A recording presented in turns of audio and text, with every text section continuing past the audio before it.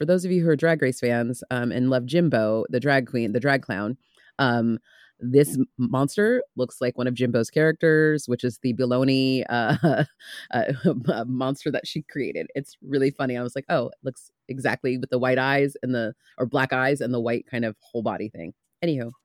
Jimbo, the drag clown. That sounds incredible. Welcome to Horror Movie Survival Guide, Disco Citizens, the podcast where gorehounds and best friends Terry Gamble and Julia Marchesi break down a different horror movie each week, exploring a multitude of genres, subgenres, and sub-subgenres, classic and cult, international and underground flicks alike, determining which films are the goriest, and offering up Horror Movie Survival Guide tips to help you stay alive. Hello, everyone listening, our lovely disco citizens. Welcome to Horror Movie Survival Guide. I am Julia. I am here with my co-host, Terry. Terry, hi guys. Yay. Julia. Hello. This week we are talking about 2016, Before I Wake. The tagline for this movie, the title of this episode is Waking Dream, and tagline for this movie is Fear Your Dreams. This was written by Jeff Howard and Mike Flanagan. As you know, we are big Mike Flanagan film nerds here at the podcast, and we are doing a small round of his horror films that we have not covered. So this is one of those. We're completing the list, as Julia I know loves a list. We have a great list here. We got the Flanagan list done now as far as the horror movies that we're finishing up with this round. So I'm very excited to tackle into these, or dive into these, or sleep into these, or wake into these. This series of films. Very cool. And I'm excited because I didn't know anything about this film. So I was always a great way to go in is to have a blank slate and be completely delighted by whatever happens. So we open on a tearful dad, played by your friend of mine, Dash Mihawk, who he is a friend of mine. I've known him for years and years. Yeah. See, I was just being silly, but no, you actually know him. He's very nice. He looks like I met him when I was like 25 years old, and we have some mutual friends. He's great. He's a very cool guy, and an amazing actor. I think we fell in love with him because of Romeo and Juliet, with the Leonardo DiCaprio version, and he has an amazing standoff with John Leguizamo that is just iconic. Where they're the feuding cousins. Do you bite your thumb at me, sir? Oh no, I do not bite my thumb at you, sir. And it's just so good. And Dash is an amazing actor. And just a cool dude. And interesting thing about him too is he actually has Tourette's. And so when you're talking with him in real life, he has Tourette's, but when he's acting, it just melts away. It is wild. And so he really seems to melt into every character he really does. And it's like the wildest thing I've ever seen. And it's so fucking cool. Wow, yeah. I didn't know that. Mm-hmm. So we open with him. He is tearfully about to shoot a child in a bed. And that's how you open the movie. You go, okay. See, we know in horror movies, if you kill a kid or a dog, you've gone hard. Like people expect those characters to live, and then you turn their back on it and you go, okay, anything can happen now. It's about to be hardcore. And I know there's some fans that would not love that, but it's a Flanagan. And Flanagan, I don't think I've ever seen him go easy. No, that's what I like about him. Any movie, he's a hardcore motherfucker, for sure. He's awesome, but he also seems so nice. Yeah, which also kind of fits in the people who make the most batshit movies that are very, very intense happen to be a lot of the nicest people because we have been working our stuff out for our lives, and here we are. Yeah, it's a kind of catharsis, right? So he's about to shoot the kid, but he can't do it. And then we flash to Annabeth Gish, who I didn't know was in this movie. They're like, fuck yeah, Annabeth Gish. I know. I was like, it was just hit after hit. I was like, Dash. And I was like, Annabeth. I mean, literally screaming at the TV because I know we both love her. I think probably undoubtedly she was from my childhood goodness. Shag is one of my favorite movies of all time back in the day. Robin Spikord, who wrote it. I love her. I've followed her so hard on Twitter. We became mutuals, met her back in the day. I'm a hardcore fan of that. And Annabeth is delightful. Why do we not know how to shag? This is a question. We need to learn. Well, I think we can shag, but not shag dance. I don't know. Anyway. Oh, wow. Okay. That's a whole other conversation. She is Natalie, a social worker who is talking to our couple, Jesse and Mark, played by Kate Bosworth and Thomas Jane. And it's saying that this is a little boy who his mom died when he was 3. The second couple abandoned him and left him living alone for a month in house. Yeah, so he's had a rough go of it, this little foster boy, but he is gorgeous, played by the lovely little Jacob Tremblay. So your heart beats for this little child. He has the most open eyes and face, and he's the star of Room with Brie Larson as well. So this kid can act. Like, he's really good. And there's something about him that makes you just want to take care of him, but he also seems brilliant at the same time. So he's that kid you're just like, you are not new here. You seem like a very old soul young man trapped in a child's body. But you get that because he has seen some things, right? Through his short little life. But Natalie does say that he is after everything he's been through, he hasn't let it turn him into a victim. So this is something we learned about this. So we also learned that Jessie is going to a support group, a grief support group, that she had lost her little boy, and her husband, Mark, has stopped coming. So it's something that's become kind of a block between them. And they're asking, are you ready to be a mom again? Because this is still kind of an open wound. We have seen her look into the bathtub of some sort of trauma. We don't know what's happening yet. And they've decided, she says that the group is the only time that she feels awake. Yeah. So she's been going through life kind of in insomnia. And this is where we also get a little bit about insomnia itself too. As we're, talking in this grief group. And the movie was also known as Somnia and some other territories and stuff like that too. Because Somnia basically means to be awake, right? Where insomnia is where like I can't, or insomnia is I'm awake, insomnia is asleep. So this whole movie plays with dreams and kind of reminds me a little of Dr. Sleepy. I was like, little maybe precursors and themes. But they meet the little gentleman, Cody, played by Jacob Tremblay. And I call him Little Gentleman because he puts out his little hand when he meets the parents and like says, nice to meet you. Like, he's just adorable. Like, I was just like, oh no. The manners on this kid, right? He's like charming you straight out the box. Takes off his shoes in the house. Like, don't want to track dirt in the house. Gonna take off my shoes.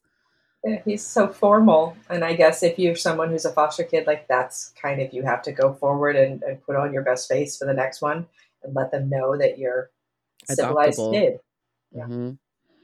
So, and then Mark, you can tell, is kind of reliving a little bit of what he had maybe with their child before, talking about how he likes to play video games. He just wants his little buddy again, to like hang out and play with.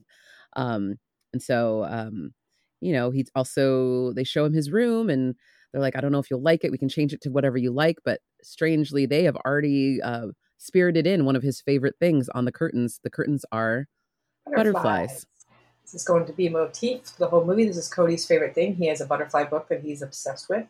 And he also has a box full of caffeine pills because he says he doesn't like to sleep. And you're like 8 years old, kid. Like, that's intense, where you're like, all right, let's fucking get some no-dos and go on.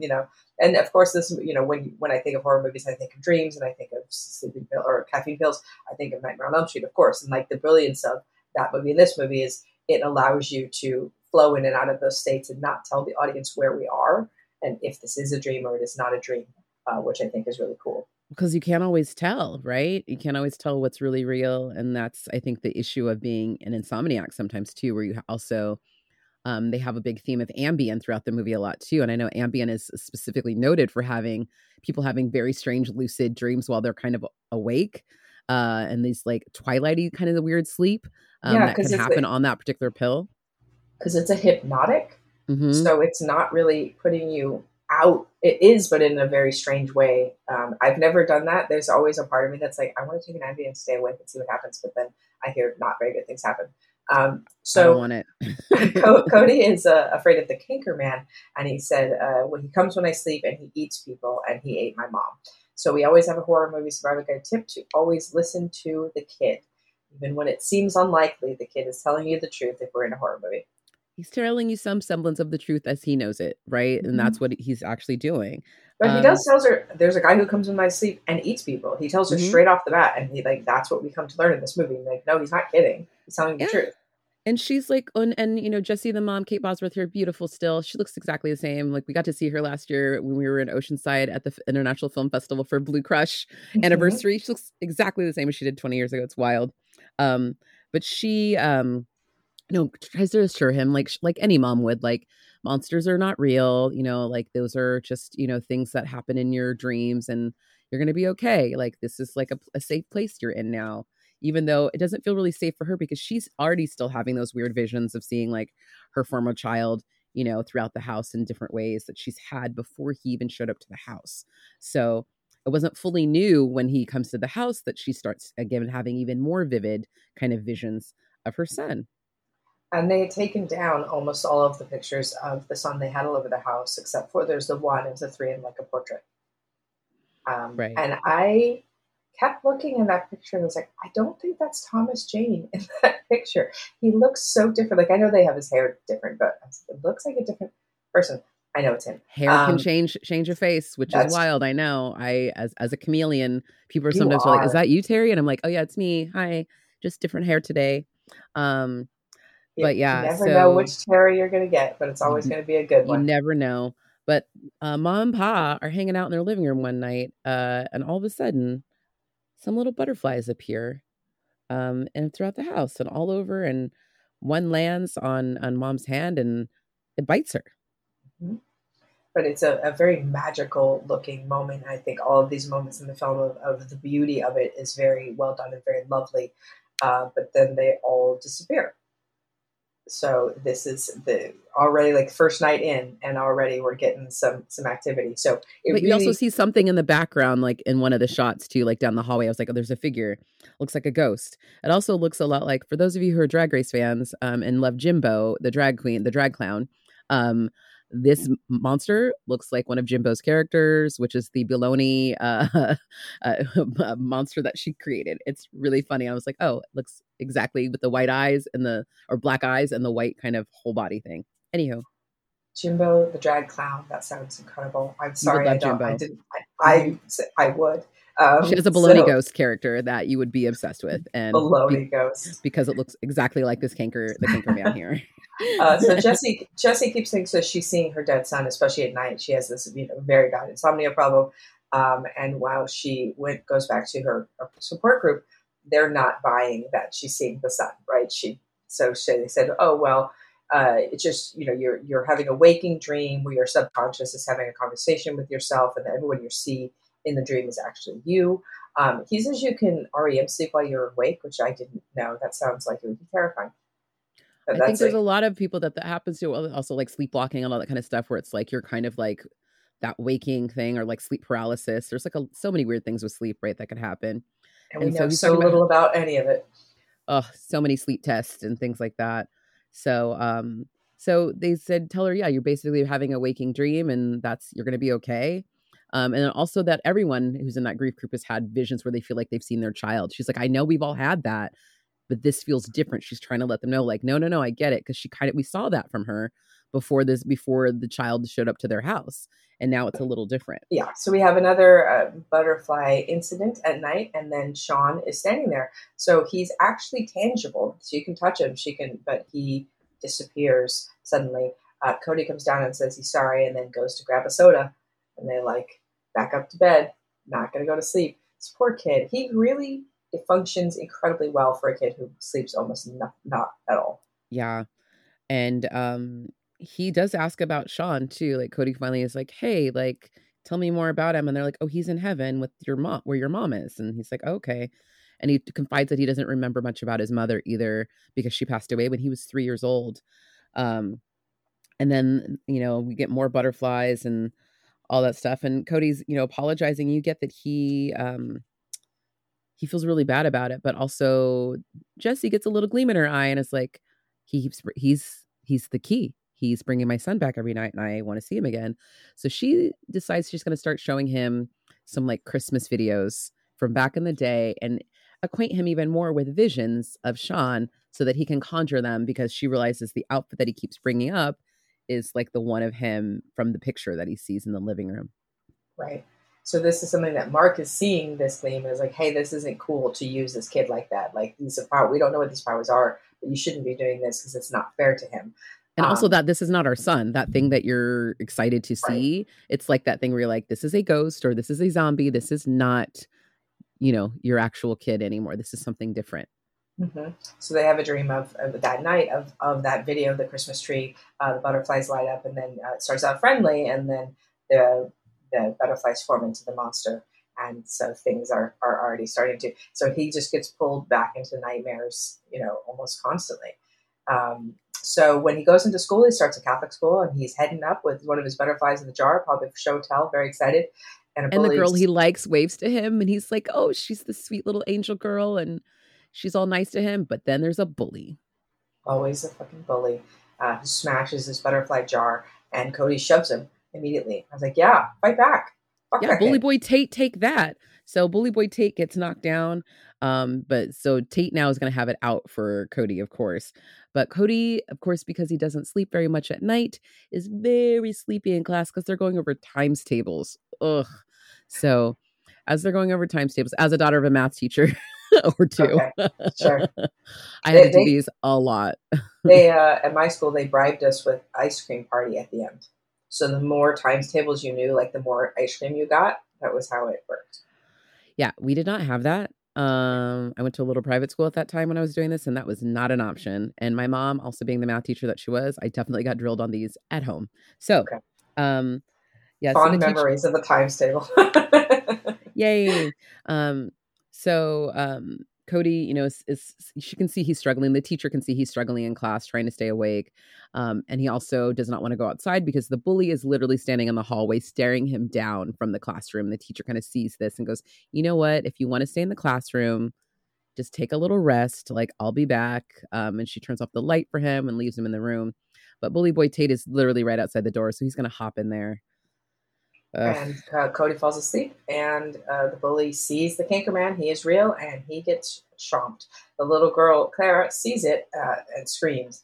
And so now she's an accomplice. She's a witness that they just say that he ran away. And Cody really wants to get away from school. And she's like, yeah, some kid ran away. It's fine. There's cops, but whatever. Let's go. As he gets picked up, yeah, by his parents, and they're just like, "Okay, kid." In the meantime, though, they've Jesse's talked to a doctor about what's happening with Cody and how he's dreaming while he's awake, and maybe that's they talk about he needs to more rest, and so she finagles some pediatric Ambien for the kid. Mm-hmm. Yeah, and so this is something that she's going to drug him. Now, he wouldn't take it if she told him, right? Like this, No. There's no way for her to get around it unless she tells him it's something else, and like she slips it and says it's a caffeine pill or something. But you're kind of lying to the kid either way. Yeah. So because he's the only one who really knows the ramifications of his sleep, and what that really means. So, but they've already seen a little bit of the dark side of it, right? They've already seen some of the monster kind of visions. Yeah, but they don't know about the disappearing portion. Yes, that's very true. He's. I like to point out that they're drinking that Cafe Du Monde chicory coffee, right on for that, and that Cody's been stealing it to drink at night to keep himself awake. And then there is a dream where he starts saying, like, "I'm awake. This can't be happening." Where it's a waking dream where Sean is in the room, the bully grabs him and puts him under the bed, and so it turns into this whole madness. And so then she's like, okay, well, I guess there's nothing left but to drug the milk. So she drugs him, and we find out that they couldn't have any more kids after Sean, which is why they have adopted him. And when the effects of drugging him are going to turn out to be a terrible idea. Yeah, when it's a kid who needs to be able to be woken up very readily and you give him a sleeping pill and now he's like doing that weird Twilight ambient sleep, probably not the best thing gonna happen for them. And I don't know what else you would do, though, right? You want to see if you don't understand what he's dealing with, you would really want to, because sleep deprivation, is, and it's impressive because in Nightmare on Elm Street, Nancy, we see her for 7 days, and like this is all but he's been doing this for years, like his entire life. Yeah, ostensibly for years. And he also, because his mom, we find it, too, like, kind of knew about all this stuff too. So there's some sort of element where like, he knows that his sleep has some sort of power. And so he's been contending with it his whole little life. And it can stunt your growth. It can stunt everything. So you can tell it's probably why he's struggling all the time. And like also why he's tries so hard to overcorrect himself all the time too. because he's trying to absolve himself for the things that he's done as well. And you can see he has this tremendous guilt for like a little person. It's really, really sad. But it's going to go real bad real quick because he's going to have another freaking nightmare, and he's going to take out Mark in this one. Yeah. And it's a really beautiful effect where the Cankerman just absorbs Mark into him, and now he's just a part of him. So he's not like eating through mouth, just kind of eating as whole body. They just kind of like become one. It's like they fall into the fog, essentially, right, of the body. So, Poor Mark. But I do love when you get a big name in the movie and halfway through you're like, "Fuck off, they're dead now," and you go, "Cool." It's freaking great. Like it's like he's wonderful. People are going to have some questions after something like that happens. And there were questions about the lost boy at school. There's some questions from the police about strange things that are happening. And so because there's a history of people disappearing around this child, we're going to get a little bit further into looking at that case file with Natalie, our Annabeth Gish. So Jesse's doing some sleuthing now, and now we're in the deeper research section. I'm like, that should have happened before you picked up this kid. Yeah, where is we need our reading the newspaper on our microfiche machine. I was hoping for that. But we do get, she does steal, Cody's taken away from her, and she steals his file off of Natalie's desk so she can now do her own sleuthing. And she goes to see Whelan, who is our friend Dash, to see what's going on. And he's so lucid. Like, he just seems like a dude who is accidentally stuck in a mental institution, but he's just has some like horrible guilt and remorse and grief going on. Well, yeah, because he's understands it, and it's one of those things too. Again, where like if you're in the horror movie and you sound like the crazy Larry, people do not believe you. And so when Jesse comes to talk to him, he blows her off kind of at the beginning, and it's just like, well, if you start saying things like that, if you're talking to me about these dreams and nightmares or whatever, like people are going to lock you up too and put you for some slippers and put you in here with me. And she, sees his, punches his bluff basically, and she's like, no, I'm here to talk about what you think I'm here to talk about. Let's go. Mm-hmm. And he does, and says that he took his wife. It took his wife away, and he blames himself for all the deaths and wishes that he had killed him when he had the chance, and that she should do the same because it's just going to lead to more death, and you don't know how many, and you don't know who. Obviously, your husband's already been taken away. It's only a matter of time before it's you, and then just like on and on and on. And it's a logical standpoint, right? And I'm sure, like, as we saw in the beginning when he's trying to shoot him, like, he knows he should do it from a logical standpoint, but looking at this little kid and actually pulling the trigger is a whole different ball of wax, right? So he's like, I couldn't do it, but maybe you can. She walks away, not having that. So she's not having it. She's like, no, there's got to be another way. You can tell she's very determined and looking for another solution. She's like, there's got to be another way. But in the meantime, the child has been, taken away to this like orphanage with all these other kids. And this kid around all these other kids, probably not going to be the best thing, because when he sees all of these kids all the time and all the things that he can do with his mind, not going to go well, kids. Not going to go well. And he's screaming that he doesn't want to hurt anybody, and they inject him to make him sleep. So Natalie is there to stay the night with them. Jess ends up going to the hospital and finds the mom's file and personal effects, including a blue butterfly stuffed animal that might come into play later. And then Jess goes to the orphanage, and Natalie is inside a chrysalis. Such a good word, chrysalis. We love a chrysalis. The chrysalis. So she's still having visions now. We have a vision of her seeing Sean in a bloody bathtub, where she just walks away because she realizes she has to leave that behind if she wants to go forward with Cody. Yep. So I think this is really interesting too. I think for both of them, of that they both have to get rid of their guilt, in a way of like their past of what's happened, because you can't change, the things, the accidents that have happened that were beyond your control. Right. And so, she has to find a way in to go help him. Right. And so this is one of the ways that they can connect, is dealing with their grief. And so, I mean, besides the chrysalis, all the kids are like, the orphanage is crawling with vines and like all these different like butterfly creepy things. And they all look like they're just like, gonna die, and like as they're being crushed in this world of his that he's created with his mind. with his dreaming life. Yes, and there's a lot of good gaping eye holes we got going on, Cody's and Jess's and Mark's. And we finally find Cody's room, but the Canker Man is there. And she offers it the blue butterfly from Cody's mom's box and hugs it. And then it turns into Cody disappears. And I really like it because I was trying to think of like there's very, very few horror movies like I'm gonna kill the monster with love. Like that's how you kill it. And it's like that's sweet. And it's unusual. And in a movie that with there is, about motherhood and accepting someone for their flaws. And like I think that's a really lovely way to do this. I like that.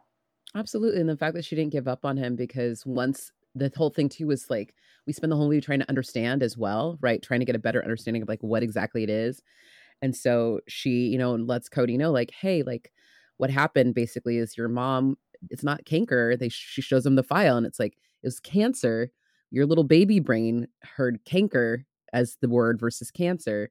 And you morphed it eventually, but it was like that was your mom, who was dying of cancer, who was the emaciated, she lost her hair and all that stuff like that. She looked very different. And the thing that the canker man had kept saying is that he'll always be with him. And so that was one of mom's last words to him, was that I'll always be with you. And so her voice was probably rattling from, the all the treatments that she had gotten. And so that's what he had been hearing. So his amalgamation of what he had made in his brain was actually his loving mother, trying to leave some parting words for him. Yeah, so it turned this, traumatic moment in his head into a monster, and is now. And I would like to point out that the mom was played by Andrea. I mean, who plays the character's name is Andrea. Her name is Courtney Bell. She is in other Mike Flanagan movies, including Absentia and Oculus. So I always get excited. Oh, she's a favorite. Sure, and I love that when that happens, right? When you have somebody that you want to work with, and that also is your partner. I also love that. Can I also talk about the bench by the water motif that is going to be in every single Mike Flanagan that we cover, I think, now?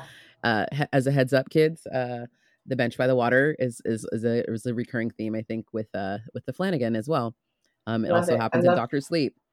So they're sitting by the water. Sitting by the water, as so they're talking about the journal and the whole thing too. So she gives Cody basically a new narrative for him to dream. Of like all these beautiful things, like of everybody being restored and all that stuff too. So so she says she's going to take him home, and she says you have an amazing gift, and who knows what will happen as it grows. So now that you've gotten rid of this fear, and maybe this will become a beautiful gift instead of a scary one. So everything turns out okay, and I like that love conquers it all and is able to save everybody from death. I'm sorry to those people who had to die, but now we fixed the problem. Now we know how to save you. So sorry we're too late. But beautiful. And so how do we survive this movie? You gotta love people. You gotta love. Thank you, Mike Flanagan, for that message. Is that love other people is the moral of this message, and help them embrace their and especially people who have gone through loss. There's something about that isolation of loss that makes you feel like you can't connect with other people in a certain way because you're too scared to. So there's something about like, making a new narrative so that you can continue to love and be here. Yay, love people. That's how you survive. Wipe those tears away, Terry. Let's do our gore factor. 1 is not enough blood to fill a Dixie cup. 2 is a puddle of blood. 3 is enough blood to gross out the average viewer. 4 is a bathtub of blood. And 5 is run for the bark bag. We give this a 2. It isn't a very gory movie, but just because it isn't gory doesn't mean it's not excellent. And also, because a lot of the effects are just like kind of like misty, and then butterflies and like amalgamations of like fog and dust and things like that it looks like as the Canker Man consumes people. Beautiful. Movie ratings: Chainsaw is 1 if you're desperate, 2 barely qualifies as a horror film, 3 seen worse, seen better, 4 not too shabby, 5 fantasticorical. I give this movie I did not score this one yet for myself. I'm going to give this movie a 4, not too shabby. I really liked it.